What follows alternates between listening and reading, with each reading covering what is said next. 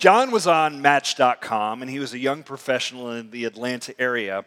And there was a woman on Match who saw John's profile, and she winked at him, kind of made a little outreach towards him, like, hey, I'm interested in you.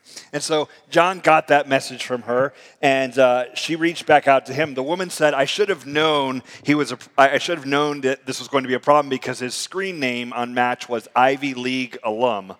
But anyway, so she winked at him, he reached back out to her, and he responded to her by describing a little bit about himself, his height, his weight, what he does for working out, and a little bit of like some career and interest things. And then he asked her a couple questions, some very pointed questions, wanted to know a little bit about her background, what kind of products she likes to use, and he wanted to know what she does to stay in shape. Apparently, John had been disappointed before by women who were misrepresenting what they look like based on their Match profile. And so he was, kind of reaching out to make sure. Well, she wasn't into it. She responded to him after she saw his kind of request. She responded to him with basically like a no thanks. And if the story had ended there, it would have been fine. But John chose at that moment to sort of like retaliate and give a message back to this woman. And this is what he said, because she published it for all to see. He said, I think you forgot how this works. You hit on me, and therefore have to impress me and pass my criteria and standards, not vice versa. 6 pictures of just your head and your inability to answer a simple question lets me know one thing. You are not in shape. I am a trainer on the side. In fact, I'm heading to the gym in 26 minutes. I love that he's really got it down of when he's going. So next time you meet a guy of my caliber, instead of trying to turn it around, just get to the gym. I will even give you one free training session so you don't blow it with the next 8.9 on Hot or Not. Ivy League grad, Mensa member, can bench, squat, leg press 1,200 pounds, has had lunch with the Secretary of Defense, drives a Beamer convertible, has an MBA from the top school in the country, has been in 14 major motion pictures, was in Jezebel's Best Dressed, etc. Oh, that is right. There aren't any more of those. So maybe like maybe you're like me. I saw that and I was like, what a jerk this guy is. Like, oh man, this guy is the worst. And maybe some of you are like, I've met that guy on Match.com plenty of times. There's loads of John Fitzgerald pages on, right? Maybe. But I just thought, what a horrible human being. I see why the website named him this, a terrible person. And then I thought, I think actually I'm just like him. Not that I have the credentials he has, because he's clearly very impressive. But I'm just like him in that I want to justify myself. And that's really what he was doing. You could see he's trying to defend himself. But he goes way too far to justifying his existence. This is why I matter. This is why I'm valuable. This is the standard that is out there, and look at all the ways that I've checked all the boxes. And I just thought, man, I've done that too. Whatever society has decided, education, looks, humor, whatever it is, I've tried to go down those roads like, oh yeah, I'm going to do this, this, and this. I'm going to look a certain way and act a certain way. And I've tried to prove my worth. And really, our whole culture is set up for you to try to prove your worth, right? It starts as a child. We call it a report card, where someone gives you this piece of paper that explains your worth in letter form. You are this many A's or this many B's or C's or whatever, right? Like you get a report card, and we start very early on measuring people up, applying a criteria and saying you need to measure up to these things. And that doesn't get much better as you get older. You don't get report cards, you get performance reviews, 360 performance reviews. You get employee of the quarter or not. You get, that office or not. You get a certain money or education, or do I have that job, or do I look a certain way? And social media did not create this dynamic, but has not helped it. Social media is sort of the king of the humble brag. Oh, you guys, this just happened to work. It's not me, it's my team. They're so awesome, that kind of thing. We've kind of developed a whole culture around look a certain way, act a certain way, appear to be something. And the truth is, John Fitzgerald Page is not some horrible outlier. He is us. And I think that's why we hate him so much. We're just like, oh man, this guy, He is what the system is designed to produce. Set a bar and then jump over it repeatedly. And I don't know about you, but I find that system to be exhausting.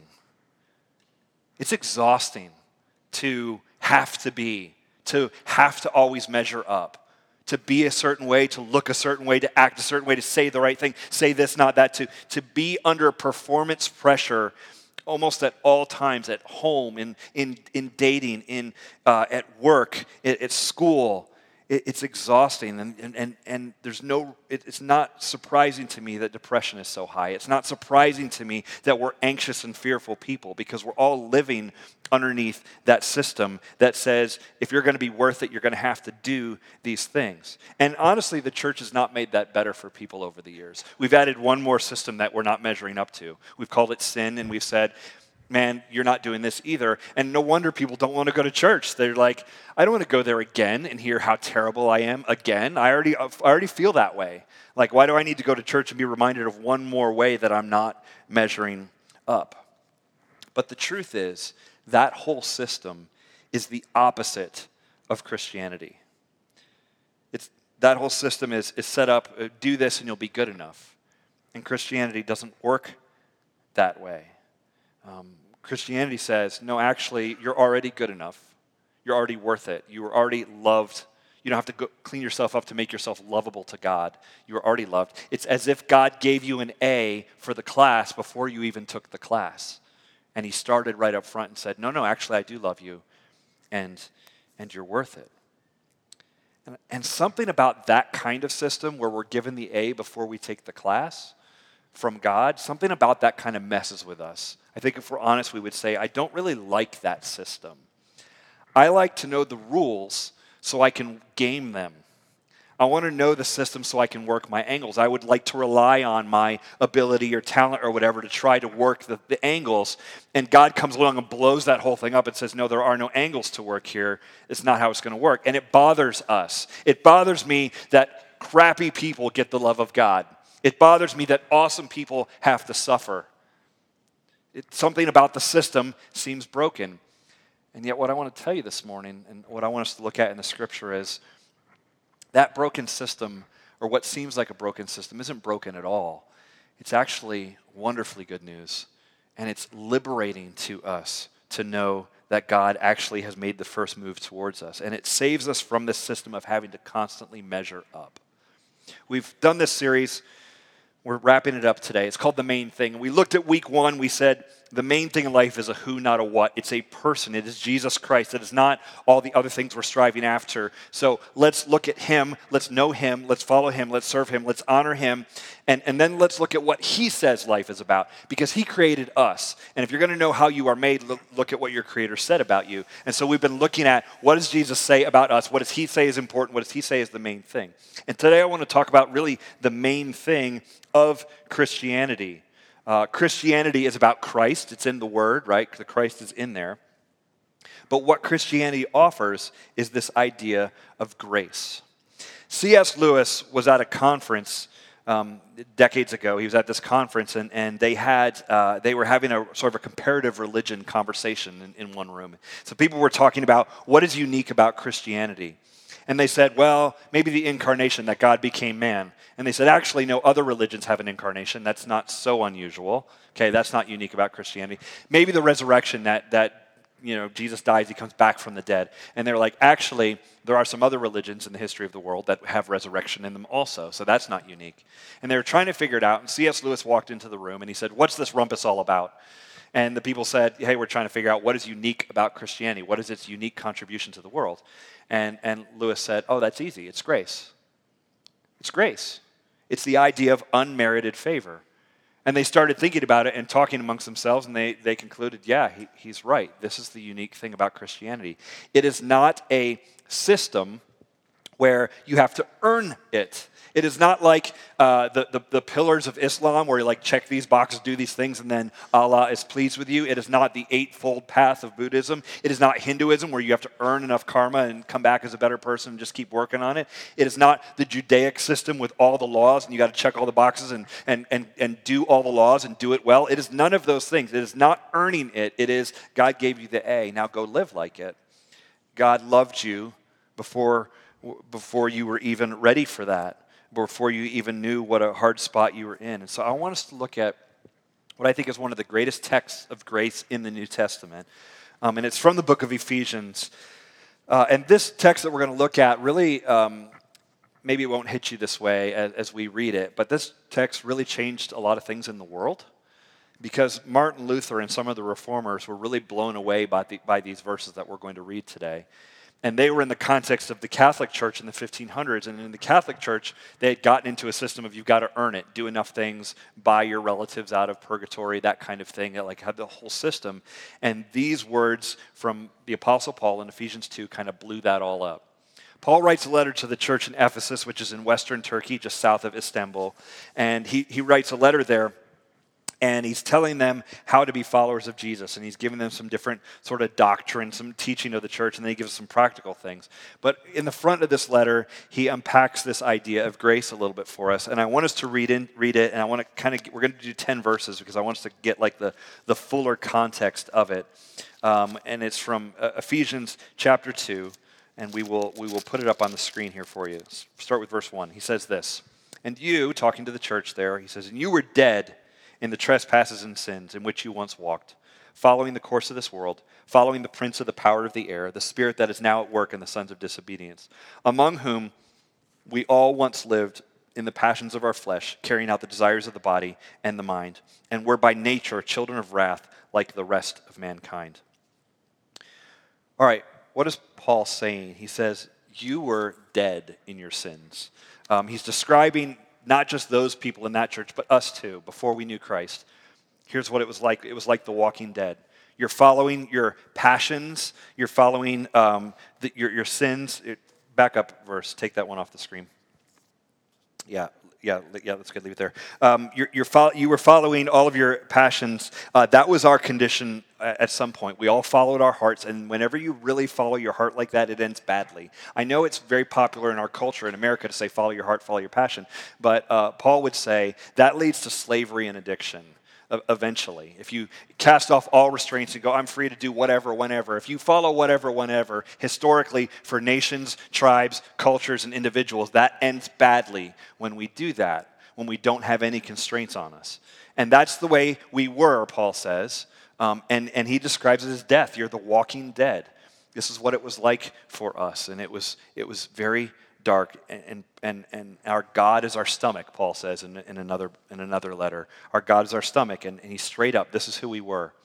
But look at verse 4. It says this, but God, being rich in mercy, because of the great love with which he loved us, even when we were dead in our trespasses, made us alive together with Christ. By grace you have been saved, and raised us up with him and seated us with him in the heavenly places in Christ Jesus, so that in the coming ages he might show the immeasurable riches of his grace and kindness toward us in Christ Jesus. Look at how he starts that. He says, but God, being rich in mercy. So it's dark. You were in your sins. You were messed up. You had blown it. But God did something. Man, God intervened in your life. He made a change there. It wasn't you were blowing it and then you decided to stop blowing it one day. It was you were blowing it, you were a mess, you were broken, but God intervened. He did his thing. Why? Because of the great love with which he loved you, because of his grace, because of his mercy, not because you're so awesome. That's what he's telling us. Out of his love, his grace, he makes the first move towards us. He intervenes. Not because of who we are, but because of who he is. And this is so different than any other worldview. All the worldviews say you can earn this. You make that money, get that job, get the girl, get the guy, we have this idea that this worldview that if I earn enough, if I just do it, it'll come to me and I'll get what's coming to me. And it's this whole system of performance, and God comes along and grace crashes in on all of that and says, stop doing that. You're never going to be enough. You're never going to earn it. Stop striving. Stop trying to do that. It's not going to work, because if you're going to be in a relationship with a holy, perfect God, you're not going to ever quite get that right. You're never going to be holy enough. You're never going to be perfect enough to be in a relationship with him. He's got to make the effort and extend towards us. I've heard people compare it to jumping across the Grand Canyon. You may be a great long jumper and you may be able to jump 10 feet and I can only jump 6 feet and someone else jumps 4 feet. But at the end of the day, none of us are getting across the Grand Canyon. Great, you got 10 feet out there before you fell. Someone's going to have to make a bridge to you, and this is what Christ does on the cross. This is what grace does. It says, man, you're not going to make it. I will make it for you. This is what Jesus does for us. So because he gives us this grace, let me give you a few thoughts about what that does. Number one, grace transforms us. Let me ask you a question. Does knowing the rules about something really change your life? Being informed of how you're blowing it, does that help? That hasn't been my experience. Have you ever been told? You just got told? Someone just told you? You didn't know what's up and they told you what's up? That doesn't change your life. That irritates you. But I haven't seen a lot of people be like, oh man, I got told and it was so good for me. Most of the time, that knowing the rules, knowing more ways that you're blowing it, that might challenge you, but it typically doesn't transform you. It's not what changes you. It's actually grace that transforms you when you have an encounter with it. Have you ever read the book Les Miserables by Victor Hugo? Or bonus here, just seen the Broadway show maybe, the musical? Maybe we don't read old French novels, but so the story of Les Mis is such a powerful lesson of grace. I got to see the musical. I did church music in college, and I got to see the musical in 1996. And I went to see it, and I really enjoyed it. I actually went with my wife that was our very first date, was going to see Les Mis. Now, that's a dating faux pas, because I set that bar way too high for a first date. We should have gone to Shoney's, y'all, and then it would have been way easier. But once you start with Broadway show, where do you go from there, right? So whatever, it worked. So we went and saw Les Mis, and it was a really good show. And then afterwards, I was just thinking about it, and I was like, man, this is really, really powerful. I loved it. I loved the singing. I loved the music. It was just really well done. Well, 2 years ago, I got to see it again. We took our kids and we had an opportunity to go to England, and we went to London and we saw the show in the West End of London. And I was like, kids, you're going to love this. And we had learned the music and whatever. And so it was their first show they'd ever seen, first live show. And it was extremely profound. It's just really good. And it was different this time, seeing it 20 years later.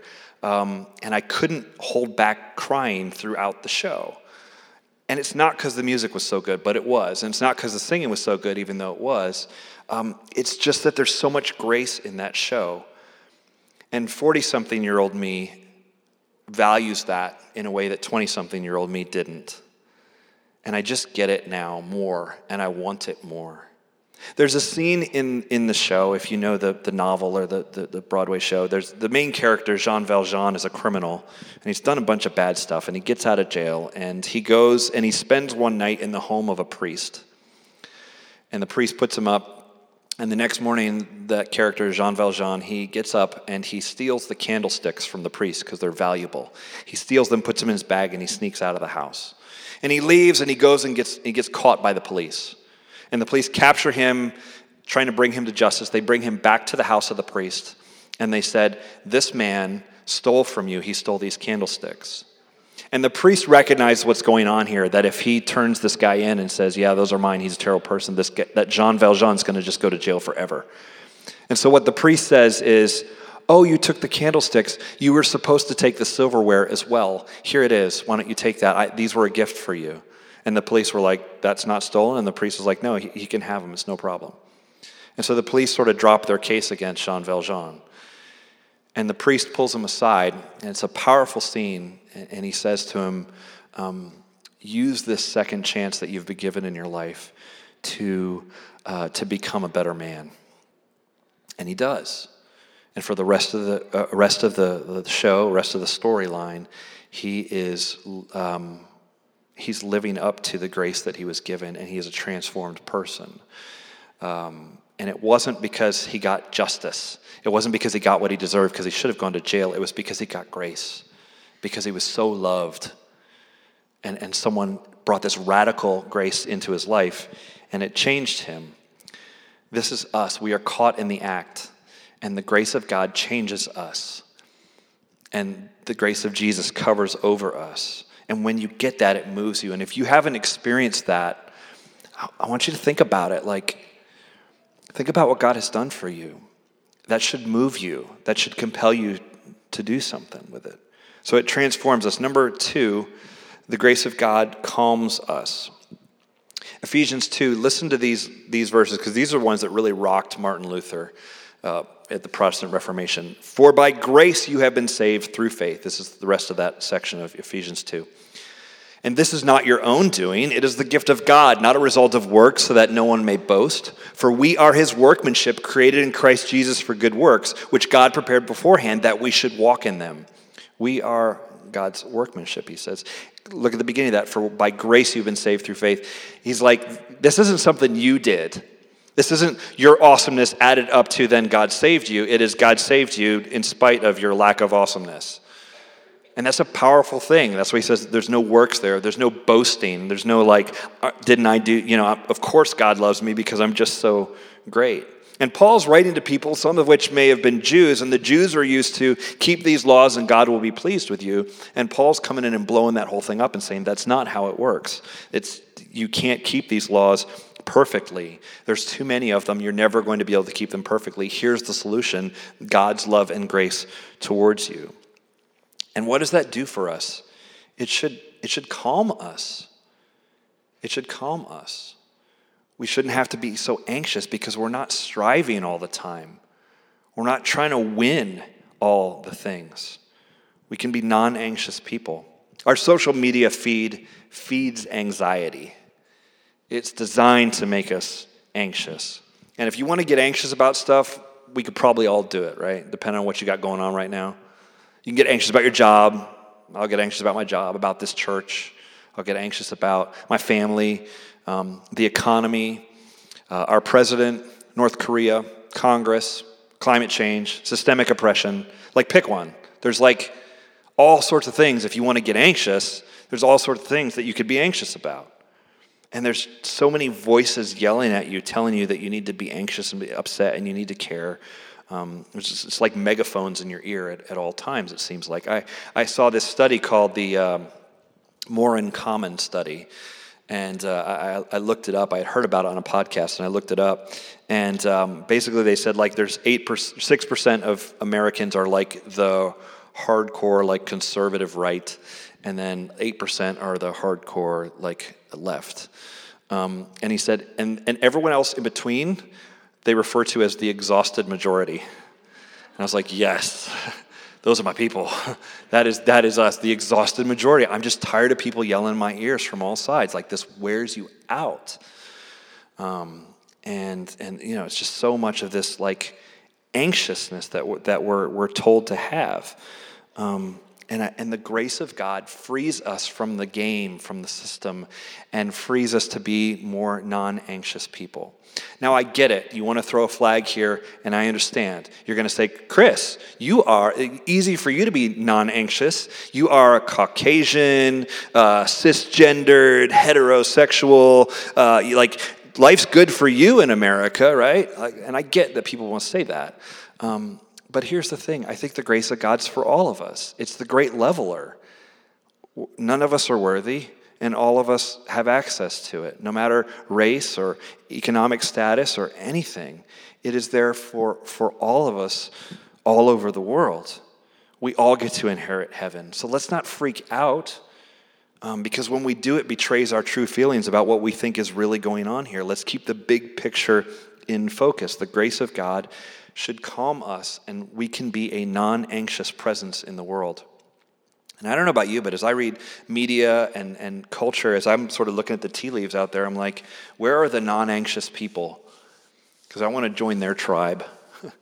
I think this is what we're called to be a non-anxious people in the midst of challenge. Christians have actually always been that. When the plagues were hitting the Roman empires, the Christians were the non-anxious people who weren't freaking out and running to the hills like everybody else was. We need more of that. I heard a story of a ship. There was a ship out at sea, and there was a lot of bad weather, and like the ship's rocking around, and there's a bunch of guys that are working down in the engine room, and in the engine room, there's oil flying everywhere and grease, and it's like really a hard situation, and they're feeling the ship rocking all over the place, and they're like, we're going to die. This is horrible. I don't know, the storm or whatever we're in out there, this is going to be the end. And one of the crew members in the engine room snuck away, and he worked his way up the ship, and he climbed up, and he went all the way up to the bridge to see the captain. And after he saw the captain, he came all the way back down into the engine room, and he walks back into the engine room, and he's like, guys, we're going to be okay. We're going to be okay. And they're all like, things are moving all about, and they're like, we're not going to be okay. How do you know we're going to be okay? And this crew member says, guys, I've been to the bridge, and I saw the captain, and he's smiling. And Christians need to be the kind of people who go like, no, man, like I've been to the bridge, and the captain's smiling, like it's going to be okay. I mean, Christians would say, like, I've read the end of the book and we win, like it's good, like there's a hope here. There is a future, and so we are called to be a calm, non-anxious presence in a very anxious world. And then finally, the grace of God moves us to action. I think there's a tension around grace, because if you say, God loves you, God's grace is for you, he loves you as you are, not as you should be, that kind of thing, then I think preachers worry about this maybe more than other people, but maybe there's just this sense of like, well, then who's going to do anything? Like, why should I do anything? Like, you already just told me it's awesome, like that God loves me, and so if God loves me, if we're good, like I'm just going to go do whatever. Because we're already like good, right? Like I don't need to earn anything. And it's true, you don't need to earn it. But the response to the grace of God should be to, if we really understand it, could compel us to serve and to move and to do something. Listen to the end of that verse again. For by grace you have been saved through faith. And this is not your own doing, it's the gift of God, not a result of work, so that no one may boast. And then he says, for we are his workmanship. That word workmanship in Greek is the Greek word poema, which where we get our word poetry. So we are God's poetry. Don't you love that verse? It's good, right? We are God's poetry, created in Christ Jesus for what? For good works, which God prepared beforehand that we should walk in them. So the grace of God isn't like, yay, I get it and no one else gets it and just sorry for them. The grace of God is, you have been loved, now walk out in this, do something. Don't just sit there. Like actually serve people, actually seek lost people like we talked about a few weeks ago. Maybe our response to the grace of God should be, okay, then God has loved me this way. What does that love require of me? What does the grace of God require of me? How can I extend that to others? How can I extend the grace of God to others while still holding on to the truth? Because sometimes it feels like grace and truth are in tension. You ever heard of a truth bomb? And people drop a truth bomb, and we go, oh man, they dropped a truth bomb on me.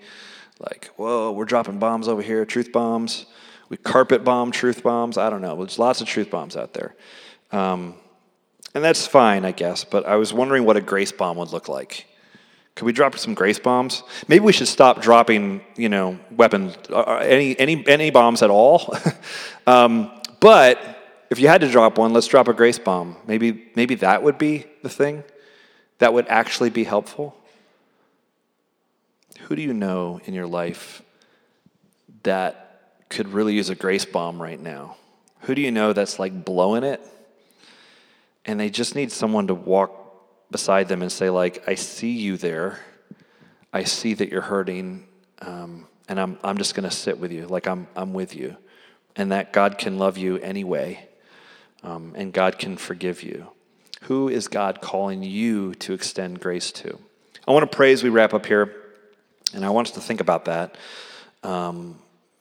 Who's God bring to mind right now that needs to know of grace? Or maybe it's you. Maybe you're like, man, I didn't get this. I need to give my life to Christ. I need to be baptized into him and follow after him. Maybe that's you. Let's close by praying about that. Lord Jesus, I pray that you extend your grace to us and that we would extend it to others. Right now, God, whoever's in mind that we know, that we're in relationship with, who needs to know the love and grace of God, I pray that you give us opportunities for conversation this week. You give us the opportunity to reach out, to put a hand out and support, to be a loving, non-anxious presence in someone else's life this week. God, may we fully grasp down to our core your grace. May we fully grasp how much we've actually blown it and that we're not perfect. May we understand that so that we can grow and become more like you.